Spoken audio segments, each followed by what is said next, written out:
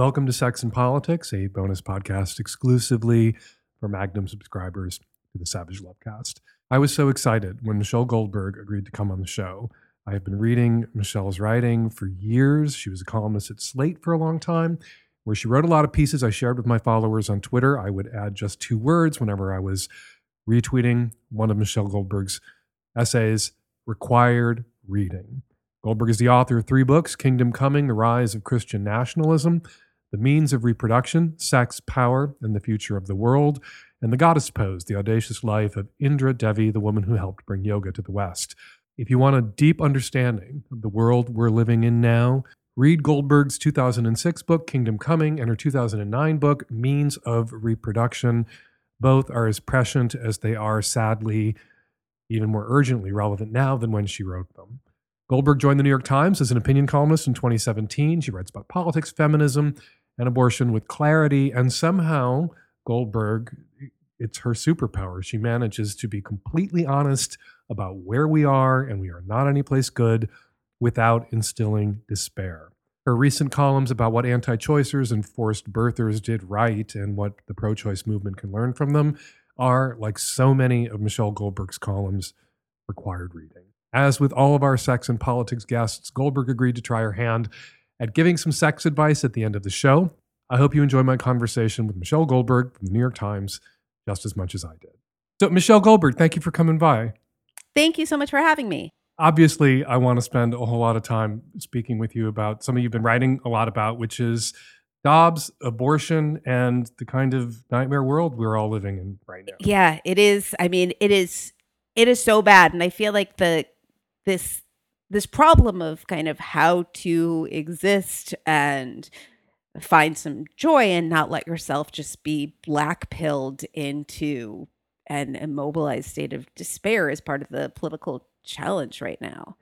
You wrote a column after the Dobbs decision came down, Lessons from the Terrible Triumph of the Anti-Abortion Movement. I hate to frame a question like this, but what did the anti-choice activists do right?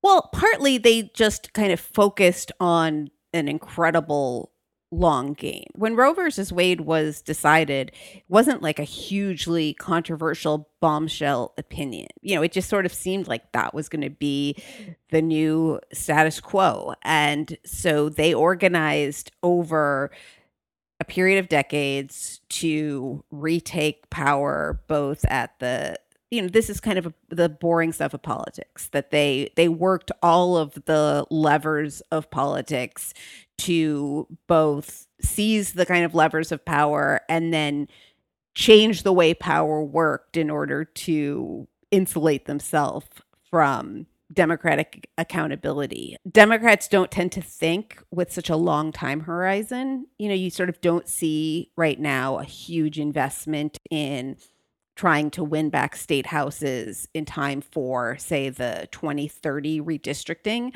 which is really what Republicans did. I also think the other thing that the anti-abortion movement did, which the pro-choice movement has done in the past, but I'm not sure it does it so well anymore, is just made converts. The right, I think, is better at making converts. They have a religious base. Not all of there's nasty people on the right, obviously, and sort of like vicious infighting. I mean, I hope that goes without saying. And I hope it gets worse. I'd like to see more vicious infighting on the right. Right, certainly. You know, I'm not kind of talking about like the kumbaya quality of the January 6th protesters. But I do think there was if you watch the anti-abortion movement, they really focused on outreach in a way that the left has never been that good at and has gotten increasingly bad at. I mean, I wrote in that column something that really struck me from this documentary that I saw about this woman, a kind of pro-choice filmmaker following anti-choice women. And it was just a brief scene, but it was a scene of these college kids doing a training for how to argue about people in Facebook comments in a way that is meant to like persuade people who don't share all your presuppositions. And I feel like, we don't really do that. Instead, it's sort of like, it's not my job to educate you. I mean, where did that come from? I shouldn't have to educate you became this mantra on the left. I shouldn't have to do the emotional labor. You should educate yourself. when that's not how this works. That's not how any of this works. It's not how politics works. It's about persuading and bringing people over to your side, which is often a one-on-one interaction and a generational project, which is what the Mhm. right did correctly about Roe. They identified it as generational, and the left seems to have this. Everyone calls themselves a progressive, but nobody seems to understand that all progress is incremental. And there's this frustration that utopia can't be delivered if we just win one election. But the thing that really drives me crazy is I shouldn't have to educate you. Right. And I could be wrong. I believe that phrase comes from, or a version of that phrase comes from an Audre Lorde essay. I don't know if people said things like that before that. And, I think she was using it in a very specific context of an academic conference. I think there really is a thing that she was identifying that's correct of white people in academic context inviting a couple of Black scholars and then expecting them to, explain racism to everyone or, sort of explain basic concepts to everyone. When people at that level should be up to speed on those concepts. But the problem is the problem is so often is the generalizing of these intra-academic arguments into the broader space of politics, where sort of by definition you shouldn't be using avant-garde intra-left arguments. I think that that's basically what has happened. It's similarly to what happened with emotional labor, right? Emotional labor, they were identifying a very real sociological phenomenon of people for whom women usually, for whom part of their job is, kind of performing friendliness or performing submissiveness. We're talking about in economic context, right? Like waitresses have to do a lot of emotional labor in Right. addition to just schlepping the dishes back and forth. Teachers have to do emotional labor. And at some point that made the leap into just kind of any sort of burdensome interpersonal interaction is like rebranded as a form of oppression. Which, I came out 40 fucking years ago and I performed the emotional labor of answering over and over and over again for every single member of my enormous extended Irish Catholic family the offensive question, who's the woman? Right? Who's the woman in your relationship? Over and over and over again. I benefited from answering that question and explaining it to them until they got it, which, for all my efforts to be articulate about it and come up with great arguments, it was finally with one aunt grabbing, the salt and pepper shaker sets from her cabinet and setting two salt shakers next to each other and saying, who's the pepper? Like, there's no pepper in this pairing, right? There's no woman in my relationship. And she finally got it. But sometimes I think when people, I think abuse that phrase, and you're right to point out that what's meritorious about it or what was smart about it or the context in which it applies.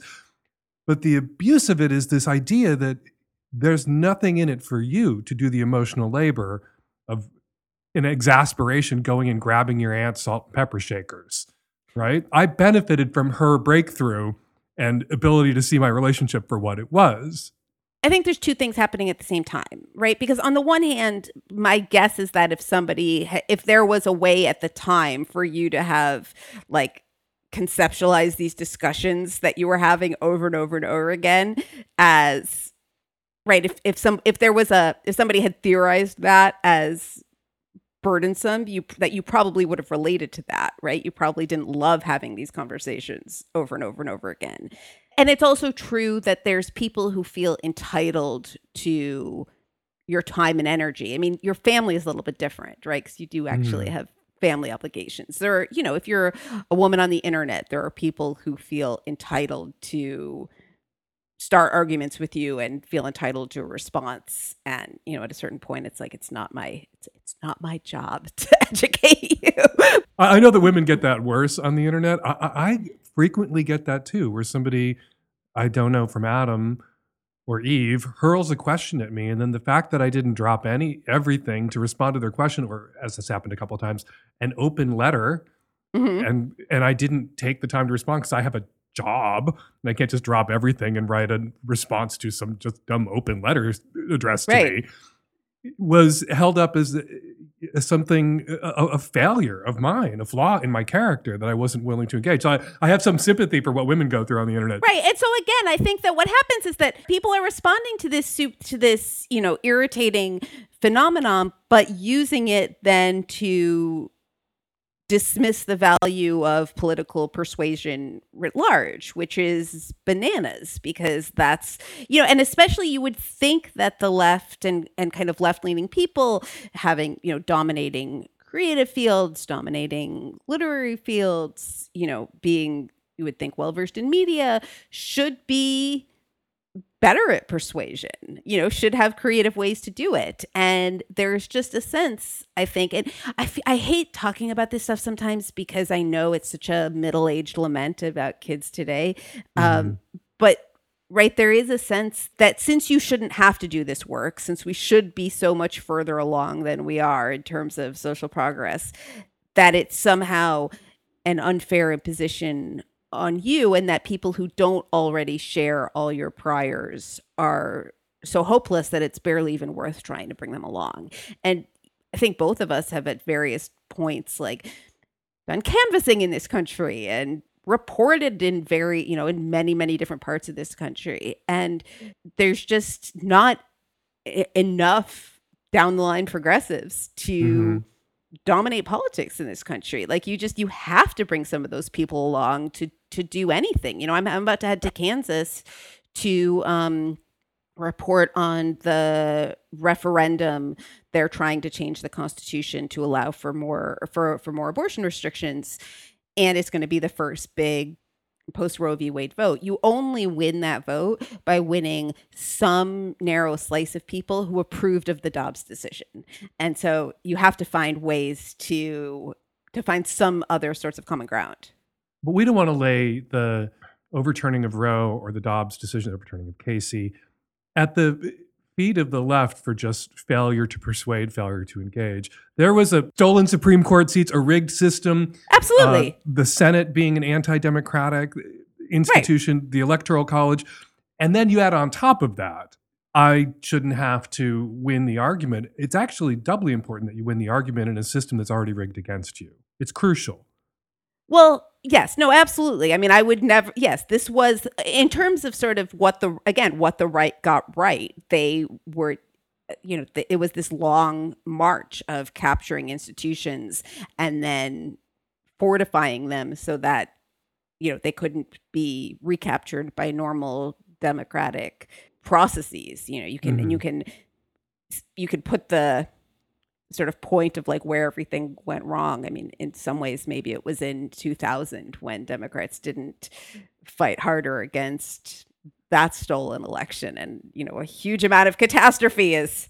Well, you did hit George W. Bush's limousine with an egg, though. And I don't think that had happened at a presidential... Right. So there's a huge amount of catastrophe is downstream from that. So yes, obviously. I mean, but I think you're right that progressives are both outnumbered and at a structural disadvantage. And so I think you have to do two things at once. One is try to challenge, do the long, long work of trying to challenge these underlying structural factors by adding a couple of states, hopefully reforming the filibuster, adding seats, inshallah, to the Supreme Court. And then at the same time, well, both to get any of those things done in the long run, but also just in the short run to prevent the most sadistic and calamitous version of abortion bans, because we're not getting Roe back anytime soon. And the most calamitous possible outcomes are here. Women being denied care during miscarriages, women with ectopic pregnancies, not being able to obtain the care they need, which in the case of an ectopic pregnancy is an abortion.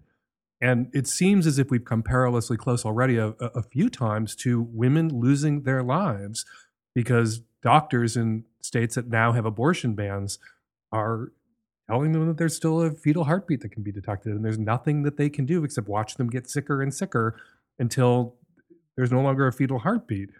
It feels like we're 2 or 3 more news cycles away from a woman dying. Yes, and this is what I think I and people who follow reproductive rights, and particularly people who've reported on reproductive rights internationally, all to some extent predicted. I mean, I had a piece come out maybe last year, certainly way before the Dobbs decision, saying that, the post Roe America, is it going to be like pre Roe America? It's going to be worse for many different reasons. And if you have spent time in countries where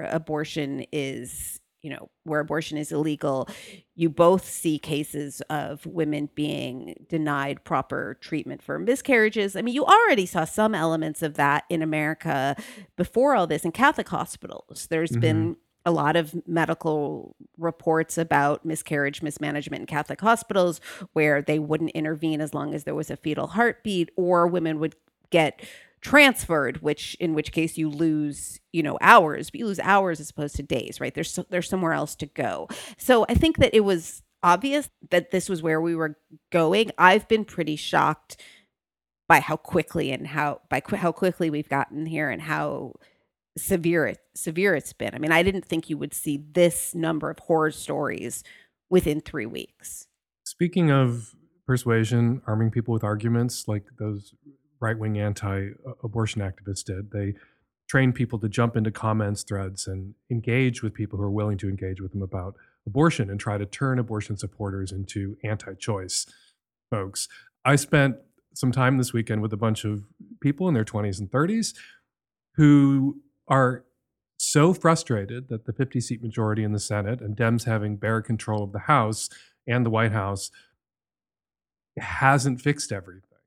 That, they haven't codified Roe. They haven't done this, they haven't done that. And the lesson they take away, that I listen to people, tell me, and like I'm the old boomer in the room. And so anytime I tried to jump in with like, oh, well, I got sort of dogpiled, was that it's not worth it to vote for Democrats, because here we worked so hard to give Dems full control, House, Senate, White House, and we're not getting what we want. We didn't get Medicaid for all, we didn't get this, we didn't get that. Therefore, it's not worth it. It's not worth the effort to vote for Democrats.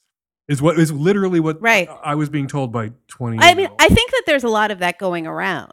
And I both find it really frightening and really frustrating, although I certainly understand the despair and I understand the extent to which our system just feels like, it feels like there's this boa constrictor just, strangling democracy. And I talk to all sorts of people and nobody really has a solid answer or a clear path out of the morass that we're in. And so I do understand the frustration with like, you have to vote for Democrats to forestall the worst outcomes. And also you're naive for expecting Democrats to be able to forestall the worst outcomes, Oh right? my Like I God. understand why that drives them. That drives me But crazy to hear you put it right. so succinctly. So, even though you do, like I am very much a vote blue no matter who person. And I also just feel like when you get to be, I'm not sure how, I'm in my 40s, I'm not sure how old you are, but like you go through a few of these cycles of like progressives saying the parties are so much the same, it doesn't matter. You see it with Nader, you see it Yeah. every couple of years. And then inevitably some like ghoulish Republican is elected, and then everybody realizes, everybody who sort of flirted with a third party before, if not everybody, a lot of people who flirted with a third party before says, okay, no, we now need to get back on board and like just elect the Democrat and end this disaster. But memories are short. And so it seems very cyclical to me.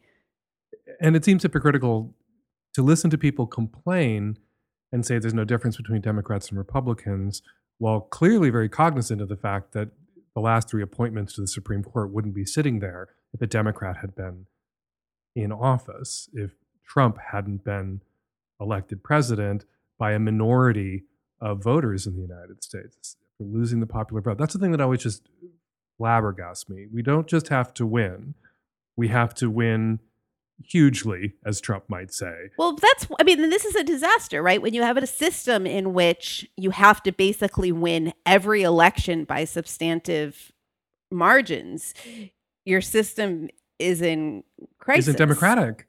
Right. And so I would argue personally with anybody who has this attitude, I think this, kind of despair and cynicism and nihilism is really a huge political problem, but I also understand it. And I also think that politicians have some responsibility to try and demonstrate to people that they are fighting for them and that they Mhm. are, and that they are sort of trying to use whatever levers of power they have within a jammed system to advance the objectives of the people who are voting for them. I mean, and there's things that I think that are, that the Biden administration is doing that aren't getting as much attention as they deserve, but I think if the Biden administration had been ready, we obviously all knew this decision was coming.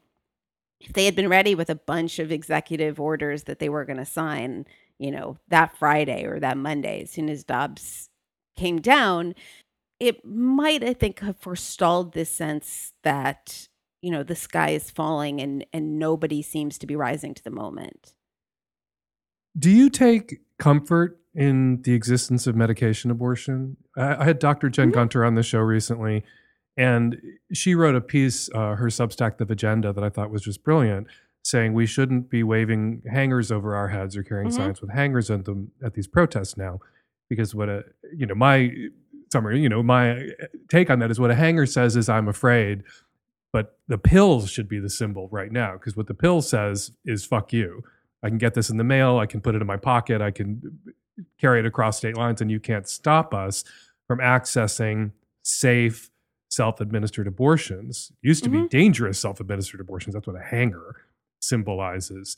Do you find as much comfort in the existence of these medications now as other people are taking? Yeah, definitely. I mean, when I say, so I should be clear what I mean when I say that I think things are going to be worse. I think the things that are going to be worse are both the amount of surveillance that's possible because of digital technology, but also, pre Roe, abortion was a crime. Abortion wasn't the crime of murder, right? It was its own discrete. There wasn't this decades of kind of fetal personhood legislation that had been and attempts to recodify people who kill a fetus as murderers. So that, now you have women who've been arrested and charged with manslaughter for trying to kill themselves when they're pregnant, or for taking drugs when they're pregnant and there being a late miscarriage or a stillbirth.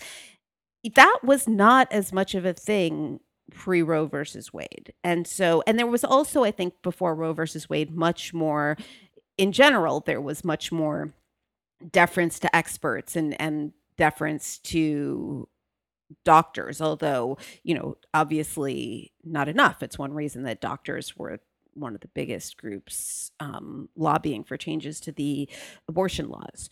So I think that the criminal justice response to people having either illegal abortions or ambiguous miscarriages is going to be more vicious and more draconian. But I do think that the pill makes a huge difference in terms of safety. Absolutely. And I agree with Jen Gunter about the coat hanger being a somewhat outdated symbol because yes, people are going to be getting pills either from other states. They might be getting them from Aid Access, which is this group in Vienna that was founded by a woman named Rebecca Gompertz, who's the person who used to run Women on Waves. So she used to sail a boat off, and people are talking about doing boats as well, but she used to sail a boat off the shores of places where abortions were illegal and do medication abortions on the boats. She's experimented with drones to deliver abortion pills, and now she's going to be doing it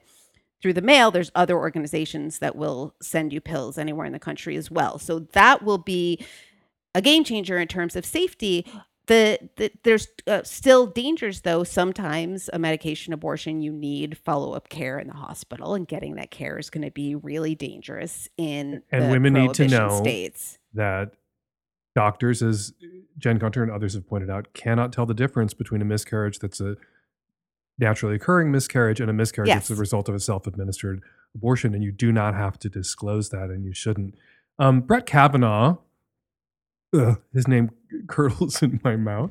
He said in his, I believe, concurrence in Dobbs that women who live in states that are going to ban abortion can travel, and that this isn't an issue. Mhm. They can travel to blue states, abortion sanctuary states, you called them in a recent column.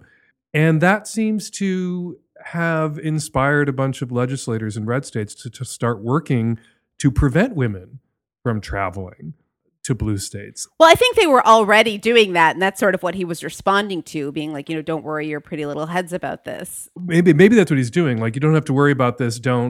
You know, don't do anything about it, which I think is what Alito was doing in the majority opinion when he said, we're not coming for same-sex marriage, we're not coming for birth control, we're not going to overturn Griswold or Obergefell, don't you worry. And I took that to mean we are coming for Obergefell and Griswold. We just don't want you organizing about it now. We want you to let your guard down and not worry about these things so that we can have an easier time yanking them back from you. It was only Thomas in his concurrence who was honest about his intentions. But when the surveillance state that you just talked about, when you see that, how does the country not fall apart if they're preventing women from traveling from one state to another? Are they going to pregnancy test before a woman can get on an airplane and fly from Dallas to Los Angeles? So I think that the short answer is no. I would be surprised if you saw that, although I wouldn't be surprised if you saw people,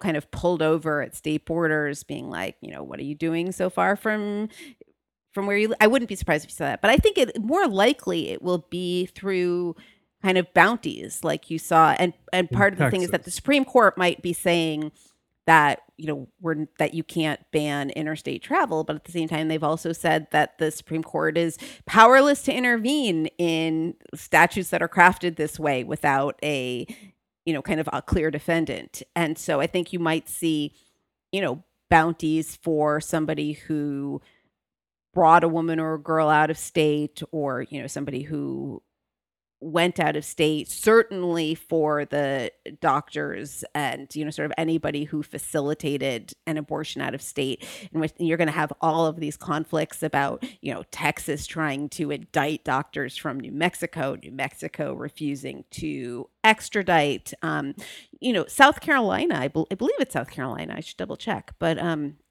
has a bill that would criminalize publishing information about self-administering abortion. And so, what happens if I write a column about how to self-administer an abortion, do I then, want to make sure I don't cross the border into South Carolina? Maybe. My vacation plans are ruined because I've done several podcasts on how to, with advice on how to self-administer an abortion. And you think, okay, how does that possibly survive a First Amendment challenge? But then you remember what Alito wrote in Dobbs, which was basically, well, this is abortion, so it's a special case. And you could see them applying that to a First Amendment challenge, making it criminal to publish information on self-administering abortions because abortion is special.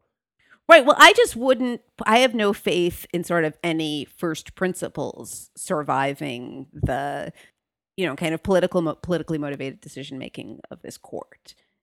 And so, yeah, I just think that when you have this kind of tension between states or kind of radically different regimes in different states, it's a fundamental test of the unity of this country, right? Like, we don't really, and in some senses, maybe I think gay people have experienced some of this, like, pre-Obergefell and pre-Lawrence v. Texas, right, where your rights are sort of radically different depending on where in the country you are. Obviously, Black people, this was, before, during the Jim Crow era and, further back towards, the Fugitive Slave Act. But it's something that we're just sort of unused to, and at a time when I think there's already so much entropy in the country and such, like, kind of centrifugal forces pulling things apart, I don't see how it doesn't radically accelerate that. One other issue that I wanted to ask you about really quickly, and we're running out of time, our gerontocracy. You recently wrote a column saying that Joe Biden was too old to run for president again. He's 79, Pelosi's 82, Dianne Feinstein isn't there anymore. It seems that we have a bigger gerontocracy problem in Dem circles on the left than the right does. Why are all of our leaders so elderly? And why won't anybody ever go away? So I think people won't go away because people find power intoxicating. They talk themselves into believing that nobody else can do the job as well as they can. That they talk themselves, I think, into believing that they're irreplaceable. And I actually can't identify exactly what it is about the Democratic Party that has gotten so bad in recent years at, like sort of why things have become so stagnant at the top. I mean, that obviously didn't used to be true.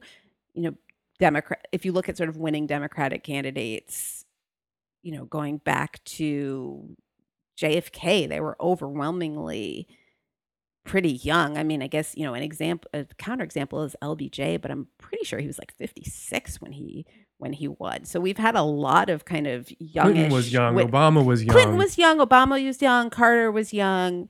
The Democrats were like the party of youth and freshness and vitality. And they should properly still be if you look at just the kind of age breakdowns of the two parties. But the leadership hasn't reflected that. And it's just because, a handful of politicians. I mean, I think it's probably more complicated than this, but you have a handful of politicians and funders who just have a lock on things and don't trust the people coming after them. Were you for Bernie back in the day? I mean, I have never believed that this country would elect Bernie Sanders. Like, I just don't. It could, if we go back, could Bernie have been more electable than Hillary? Was it a mistake to think that this country would elect Hillary Clinton?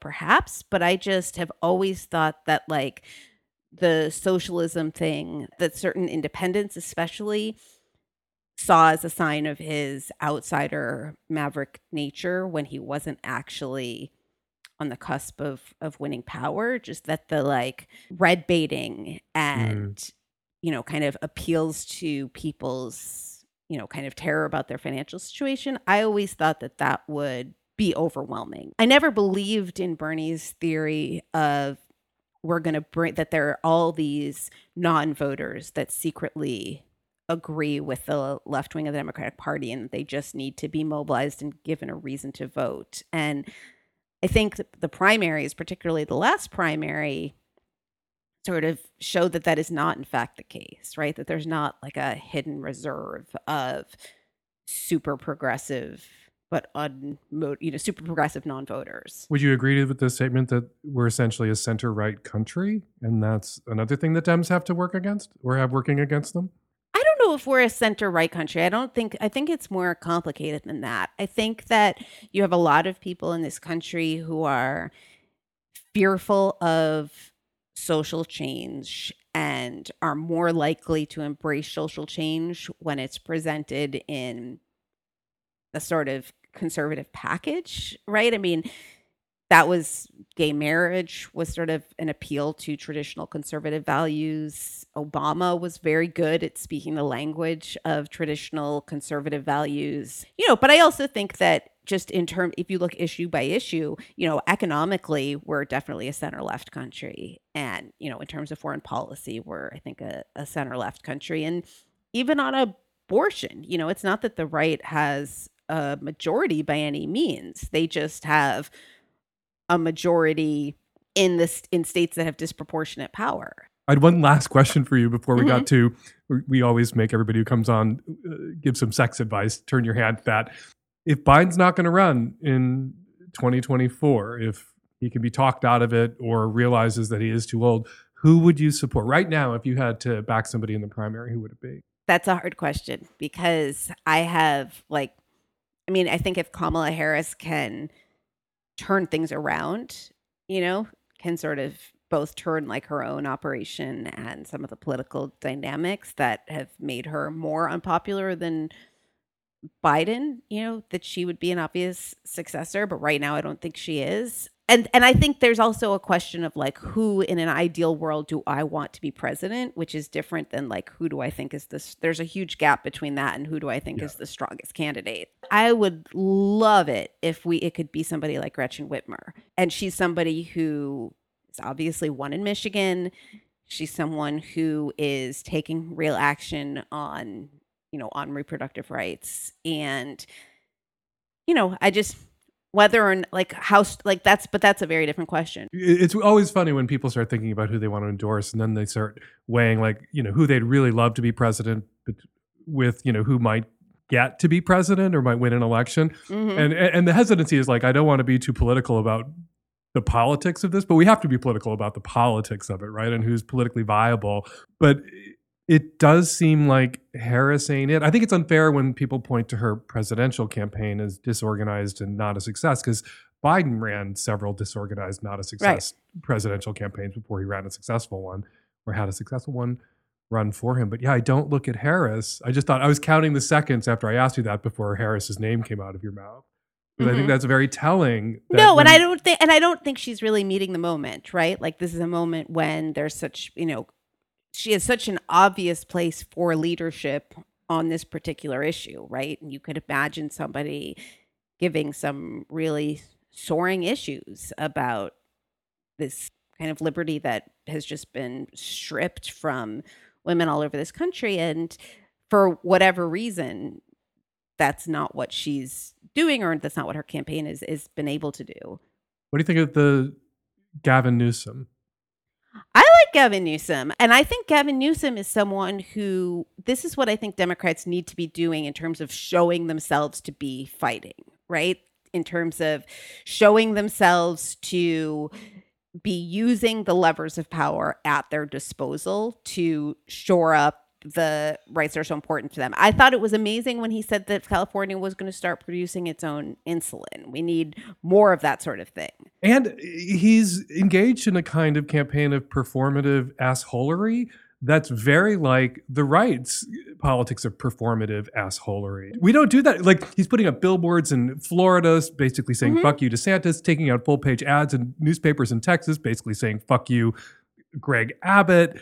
And his rhetoric has gotten so much more confrontational and fiery that... And people want to feel like someone's fighting for them and sticking up for them against all these bullies. I mean, I think if you look at how, and we'll see how the campaign, we'll see how the election goes, but if you look at the John Fetterman campaign, right? The reason it's such a delight is that you have this kind of like big, strong man, standing up for himself and kind of standing up for you against these weasels. Yeah. And politics is about addition, not subtraction, like Obama said. And if you can pull, a handful, a tiny percentage, a couple of points from the right, just from folks who are into the trolling and into the assholery, let's match them asshole for asshole and neutralize the who's the bigger asshole vote. Because there is kind of right now in America this attraction to the politician who's the bigger asshole. And Trump is the bigger asshole. DeSantis is the bigger asshole. And I feel like we're going to have to match him asshole for asshole. I don't know if it's exactly about being an asshole as much as it is about being a fighter. As being a fighter. Right. I mean, and so maybe being an asshole is part of that, but I think it's more people are responding to, it's obviously actually in the case of Trump and DeSantis, people are responding to them being assholes.